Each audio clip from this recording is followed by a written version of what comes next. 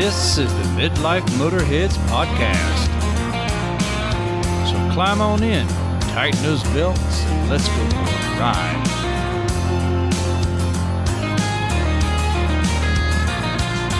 And now, broadcasting from Motorhead Central, somewhere in the Carolinas, it's the hosts of the show, Gene and Trotty.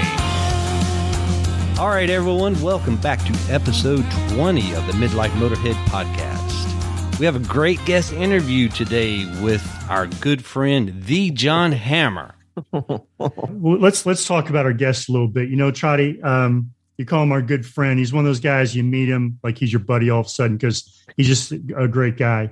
For me, it goes back a few months, and I guess it was in the fall. We were kind of setting up to go to a NASA track event down at CMP, and I'm perusing through Instagram, and I come across an ExoCart, and folks in the know will know what I'm talking about. And I've got kind of an interest in those. I thought they're kind of cool, and I came across a picture of one. I'm like, this says, you know, the same town I'm in, Race City, USA here. And I'm like, that's kind of interesting. So I click on this guy's profile, and I start looking at his pictures, and there's a picture of the Oscar Mayer Wienermobile. And I'm like, well, that's strange. Because if you go and you look at our Instagram and you peruse through our pictures, it's the same day, it's the same truck, but from a different angle. So I text this dude and I say, hey, man, I want to come look at your ExoCart. And I think, we've got a few things in common. So I shoot him a couple pictures, and he's like, yeah, we're running the same circles. We just don't know each other. Mm-hmm. And then in the back and forth, he tells me he's a driving instructor for driver's ed in NASA. And that next weekend, he's going to be our instructor. So we got to see John Hammer in action. Yeah. John, welcome. It's been a pleasure. You guys, I appreciate it. Thank you. It's a nice intro. It's I'm blessed to be on the show. It's a lot of fun. This is pretty cool. So who's John Hammer? I mean, where you come from and where'd you grow up? I'm born and raised in Detroit. So I'm a Detroiter. My dad was an automotive designer. He was an engineer. Never worked directly for the big three, but he always worked for, supplier companies and agencies and whatnot. And so I became a car guy. I was a car guy right out of the box. I was the kid. I'm preaching to the choir here, I know, but I was the kid that could recognize the cars driving up and down the street just by the shape of the taillights. I mean, that was me. I could do that. And by the time, let's see here, I would have been. So it's funny, even though my dad was in the car business, my dad wasn't really that big of a car guy. Early on in life, I'll give him some credit. My dad's first brand new car, he had a 65 Barracuda Formula S with the 273 V8, right? And 4-speed Hurst in the thing. Black car, it was a beautiful car. And of course, then dad got drafted, winds up off in Vietnam. So when he comes back, he couldn't really keep the car, and he sold the car. He replaced it with a 68 Firebird 400. And he went from arguably his favorite car that he ever owned to what he clearly said to the day he died. He lamented that. He said, that was the worst car I ever owned, that Pontiac. It was worst car, a piece of crap. It was breaking down on me. He goes, it looked great, sounded fantastic, ran like garbage. I'm like, all right, fair enough. But we're all always, we're all influenced by the vehicles that our parents drove. And my dad had some other cool cars. He had another Barracuda. He wound up with a convertible Barracuda, one of those early 70s ones, I suppose. And I remember that as a kid because we had the top would go down. We'd go for a ride with that one. And then right about, I don't know, it was probably around 10. It was probably the late 70s at this point. And dad had a 73 Mercury Capri. And that, I will tell you, was an extremely cool car. It was in Detroit. It wasn't a cool car because it wasn't a Chevelle. It wasn't a Mustang. It wasn't a Camaro, right? It was this little car with a little V6 in the thing and just a, 4-speed stick in it. But to me, it was so cool looking. It was so unique. Nobody else had one on the block. And it was just such a cool ride. And that car really influenced me. And I'd love to maybe have one someday. One night in the middle of a snowstorm, dad lost control on an overpass going over I-94 and caught the curb and rolled the car on the overpass. Ooh. Amazing. And of course, remember, this is back in, again, the late 80s. The car was a 73, and this would have been the late 70s. So this was late 70s, and nobody was wearing seatbelts at the time. And the fact that Dad essentially walked away from that wreck with, just a sore wrist and a bloody lip on it was pretty good. The car was just mangled and destroyed and just terrible. He parted it out. He brought it home, had it dragged back to the house, and had the thing parted out. But so little things like that influenced me as a kid growing up. I got into broadcasting when I was 15 years old. I went to Cousino High School in Warren, Michigan, where WPHS is there to this day. To this day, that station is still there. It went on the air back in the 1960s, and 100 watts. I mean, take a look at your light bulbs in your house right now. 100 watts is all we had. And we would broadcast. We would get about 10 miles maybe out of it. But we had a great teacher. Charlie Lampinen taught us all about broadcasting. And then his assistant, Will Hatch, who to this day is still a great friend of mine. Literally, it's almost 40 years later. Will is still a great friend of mine. And we learned all about broadcasting. And so I got into that. So I've held this career that I've been able to figure out. I've been able to combine broadcasting, where I talk, lots of talking, right? Whether it's on the radio or podcast or television, or doing live experiential events around the country, or hosting events or teaching classes, and then doing car stuff. I can put it together, and I make the joke now that I make a living talking about cars. I always envy people that have figured out early in life what really turns them on, and they make a career out of that. That often does not happen, right? It's often the other thing, like you wind up like Chotty and I, where we're the midlife motorheads here, and we're just now to the point where, okay, let's go racing. And I look around the track, at NASA events and other things, and there's young guys sleeping in tents because they've figured out that this is what they want to do, right? And I'm like, no, I want to be able to afford the hotel and the nice trailer and all this. So we were kind of late bloomers in that, but it sounds like you were there early. I really wasn't, though.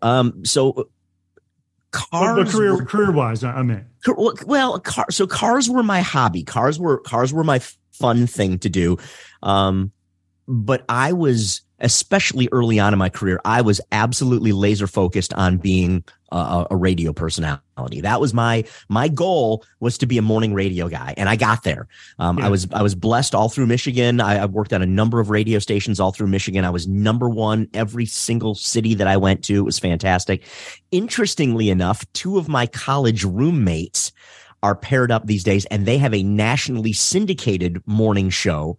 And they, God bless them. They make more money than they know what to do with. And they do the exact same thing that we were doing 25 and 30 years ago. They sit in a little room together in the morning, and they tell jokes, if you know what I mean. And they get paid a lot of money to do it, because they're now, they're syndicated in God knows how many different radio stations they're in now. So, good for those guys. It's pretty cool. But that was really my goal. My goal was all about being in radio, and I was doing other things. I was doing TV on the side. I was doing voiceover work on the side. But I'll tell you what happened was a Mazda Miata. And that really changed things for me. So I was always a car guy. In high school, I had a Corvair. I bought a 1965 Corvair Corsa. It was the first car that I ever bought with my own money, and that was really cool. But it was a raging piece of crap. And from there, I kind of went on up and bought some other cars. I had a 79 Monza. And then when I was 19 years old, I was able to buy an Escort GT brand spanking new. And that kind of got me, my juices flowing for a sports car. It's close to a sports car as an Escort GT was. But after that, I bought a brand new 1990 Honda CRX SI. And I will tell you, one of the biggest automotive regrets of my life was that I let that go after just a couple of years. That car, I would love to have that car back. And someday, I've always got my eyes open on one. I've got my alerts set up on Facebook Marketplace and all the other things, so in case one of those things ever shows up. But that's an awesome car. And then I just kind of moved my way on up. But I'll tell you, what happened was that when I it was 1994, and I was doing mornings in Lansing, Michigan, and I was looking for a car. I'd been driving this Dodge D50 pickup truck, a Ram D50 pickup, which was a Mitsubishi Mighty Max that was rebadged as a Dodge, right? And so I've been driving that through college. I would haul my DJ equipment because I was doing club DJ stuff at the same time. And I wanted a sports car. And because I'd gotten rid of my CRX to go back to college, and I wanted a sports car. So they had, the local Mazda dealership had a second gen Toyota MR2. The rounded one, not the wedge shaped one, but the second gen, the rounded one that kind of looked like a little baby Ferrari, right? So they had one on the used lot, and I went over to go look at this thing, and I'm like, man, this car is everything I wanted. I mean, it's bright red, it's beautiful. Oh man, I'm like, yeah, this car is fantastic. And they wouldn't budge on the price, and they, I forget what they wanted for it, 20 grand or something, which was at that time in my life was way too much money to spend on a car. I couldn't justify it. And the guy was getting frustrated, and he was like, well, I'll sell you the remember the little MX-3, the little hatchback that they had? Yeah. They actually did a 1.8 liter V6 in that car, but this wasn't the one that he had on the lot. Wasn't that one. It was a little, crappy four banger. And he goes, oh, I'll sell you that one. It's got a sunroof on it. I'm like, dude, that is not, that's not what I want. That's not what I came in for. I said, really? I said, what I really want is that car over there. And I pointed at this bright white Mazda Miata, brand new with the top down, in the showroom. And he paused for a moment, and he looked at me, and he looked at the car, and he looked back at me, and he goes, you want that? I'm like, well, yeah, of course I want that, but I know I can't afford that. It's a brand new car. He goes, hang on. And he runs off, and he talks to the boss, and he comes back. Short story. Apparently that car had been sitting on that dealership floor for months and months and months, because the damn thing had manual steering and no air conditioning, and nobody wanted it. Now, if you know your Mazda Miatas in 1994, the one that had manual steering and no air conditioning on it was the one of, roughly 1,500 R package Miatas, the factory built showroom stock and autocross race car. And they had one. Yeah, right. Talk about no right kidding. Place at the right Seriously, time. You guys, it was insane. So the car had a sticker price on it of like 19,000 and change on it.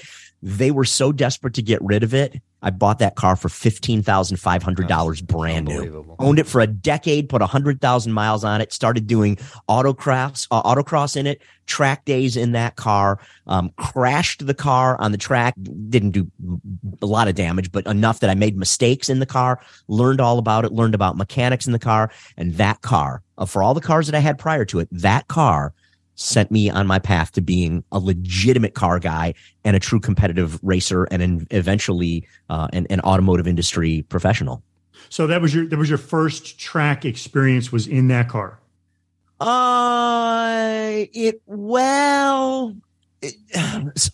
Personally, yes. Driving, yes. I mean, I got started. So I started as so true story. I'd gone out to dinner one night with my girlfriend at the time. We came out afterwards, and on my windshield of the Miata was a little business card tucked underneath the windshield wiper there, and it said, "Great car. Want to race?" Flip it over on the other side. It says Detroit Region SCCA. And a date for the next meeting. I'm like, wow. So I went to a meeting, and next thing I knew, I was in the world of autocross. Very cool. Very cool. With that car. Yeah. It was pretty killer. So that was Next your first car? involvement in grassroots motorsports. Yeah, flat out it was. Absolutely. I mean, I had heard about autocrossing. I was already reading Grassroots Motorsports, and that was right about the time that it changed from Auto X magazine, right? It was Autocross magazine, and then it became GRM, the GRM that we know now. But yeah, so I was already reading that magazine. Growing up in Detroit, all the big magazines were all based in Metro Detroit. I was a huge fan of Automobile Magazine. David E. Davis, I loved the way he wrote. I loved the way he dressed. I loved the way he told stories. I mean, he made cars even unobtainable cars seem special to somebody who you knew you couldn't afford a Bugatti, but you would read his stuff and go, I get it. And that's cool. That's really cool. So I love that stuff. So, I mean, I was always a car guy. So I was familiar with grassroots motorsports, but I'd never done it. I mean, growing up in Detroit, we had Formula One that ran downtown before it became the IndyCar race, but we had F1 in Detroit for a little while, so we had that. We had Michigan International Speedway. So we had motorsports, but none of my friends were into it. I was literally the only one until I met those knuckleheads at SCCA and the ball started rolling. So what was the next car when you divest yourself of the white Miata? What's the next car? So another Miata. So I will say I'm a Miata guy. I am currently on Miata number 12. Is the one that's where I am right now. What's the medical term for that, John? I have no problem saying that I've got a problem. So I've had a lot of Miatas over the years.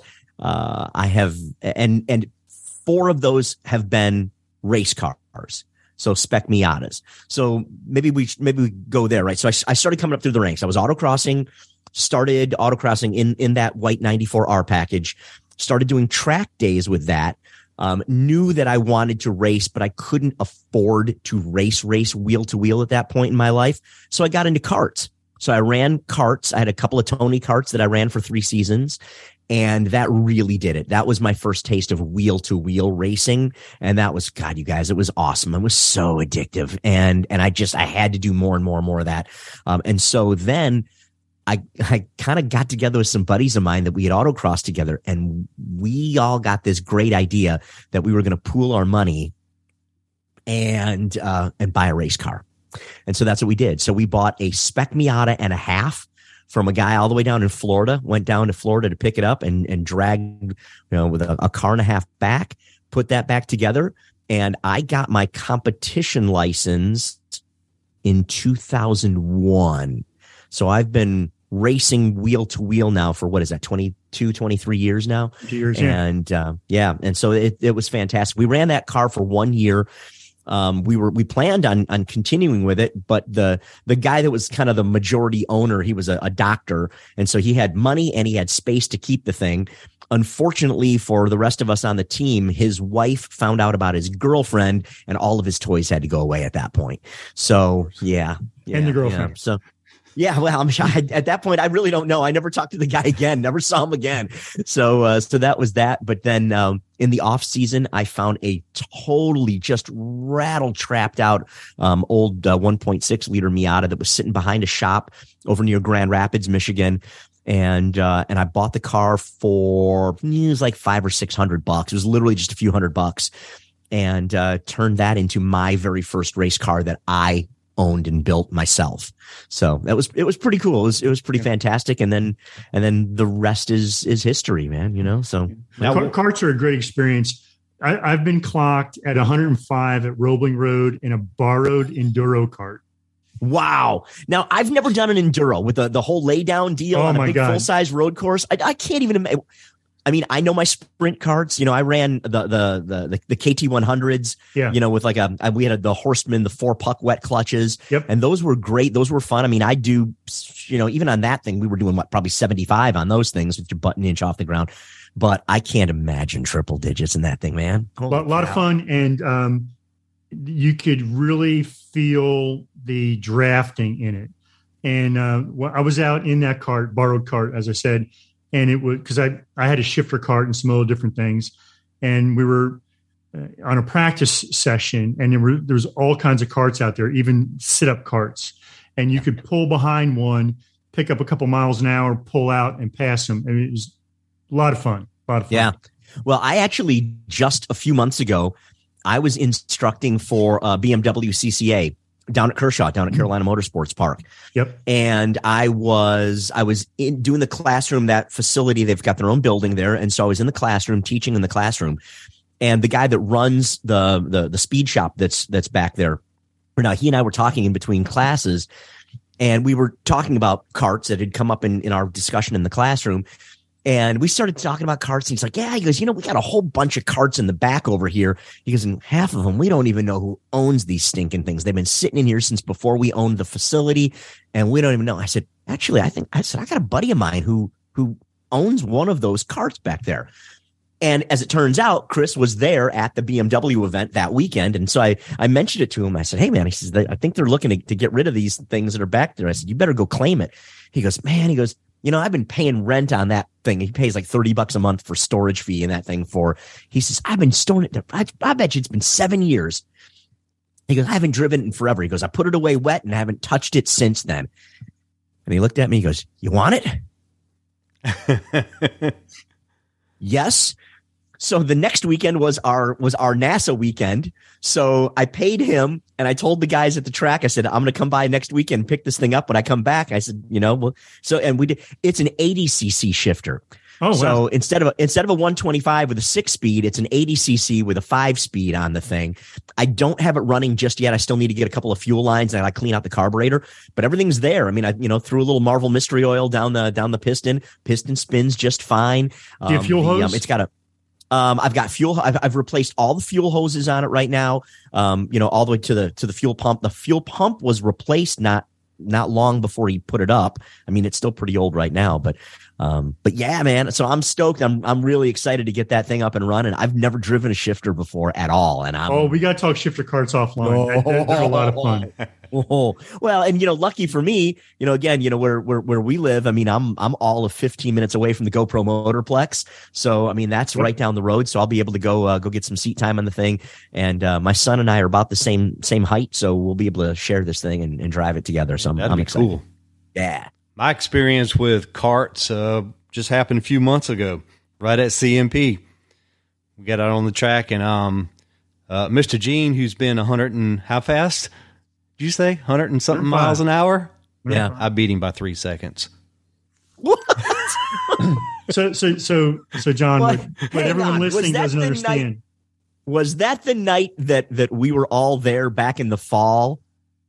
This was just the last event. It was November. Yeah. It was this past November. That like Saturday evening. Yeah. Well, then I don't want to call anybody out or not, but there may have been some beverages involved in that.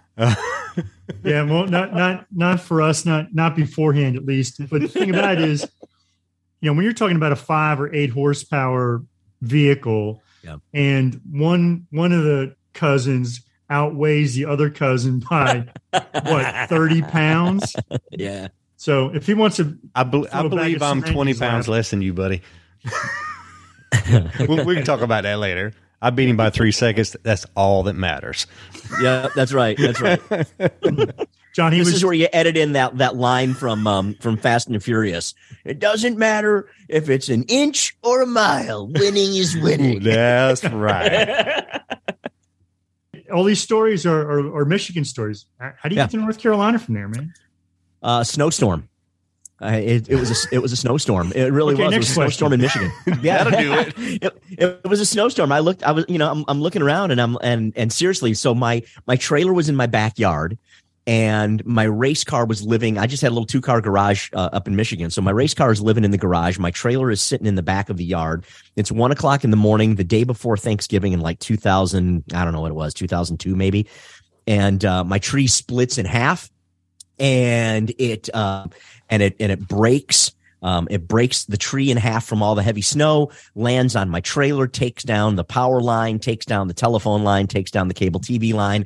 And I look around, I'm like, what in the hell are we doing here? And we didn't have kids at the time or anything. So it's like, you know what? Let's start looking around. And, we looked at Southern California, couldn't afford it. Loved it, couldn't afford it. The Dallas, Fort Worth Metro, I've got some friends that live there. Loved it. It was very tempting. We had some friends that had come down from Grand Rapids, Michigan, that were living in Huntersville in Greater Charlotte. Yep. And we came and visited there and just immediately fell in love with the place and said, yeah, this is it. So I live in Mooresville, North Carolina, nicknamed Race City, USA, and it's just sheer dumb luck. It was just coincidence. It's just happened to be the place where I found the right house in the right place or at the right price at the right time. And I couldn't have been luckier to wind up with a place there, and I've been living there for almost 20 years now. Wow, fantastic! That's awesome. I lived all over the country, and this is the best place for us. It absolutely is. So good. So good. Yeah. For car enthusiasts, I would argue, I mean, you've got 4 seasons that you've got 4 seasons, but you can still drive all year long. There's lots of places to go. You know, if you want to be up and drive the mountain passes, you can do that. If you want to go to the beach, you can do that. Lots of racetracks within a reasonable drive. I mean, we're really blessed. Yeah. Plus, because of the NASCAR's influence, we can find somebody to do anything. It's amazing the sheer talent that is in this area. It's definitely amazing. Yeah, Mooresville is a great town. I live in South Carolina, but I love to go visit my cousin up there. I've noticed in the last few years, though, it's like, man, really growing. It's like unbelievable. Oh, dude. The traffic's ridiculous. I mean, I hate to throw the city under the bus, but they have allowed way too many multi-family homes, apartments, townhouses, and whatnot without increasing the infrastructure. We still have, the main east-west road is Highway 150 through North Carolina, through Mooresville. It's 1 lane eastbound and 1 lane westbound. Yeah. That is it. It's a disaster. Yeah, it's rough, but it's tough. I know when I pull my car to his house or his car or back and forth, that traffic is it's unbelievable. But it's a great town. Good food. I really like it there. Wish I could move there. maybe I will one day.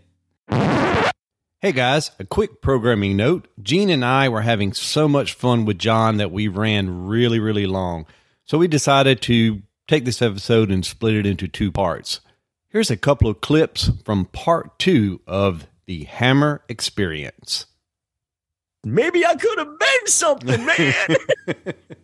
I'm hanging out with my buddies. I'm driving incredibly well, and I'm having a really good dad weekend, too. So I got to tell you guys, it's hard to beat.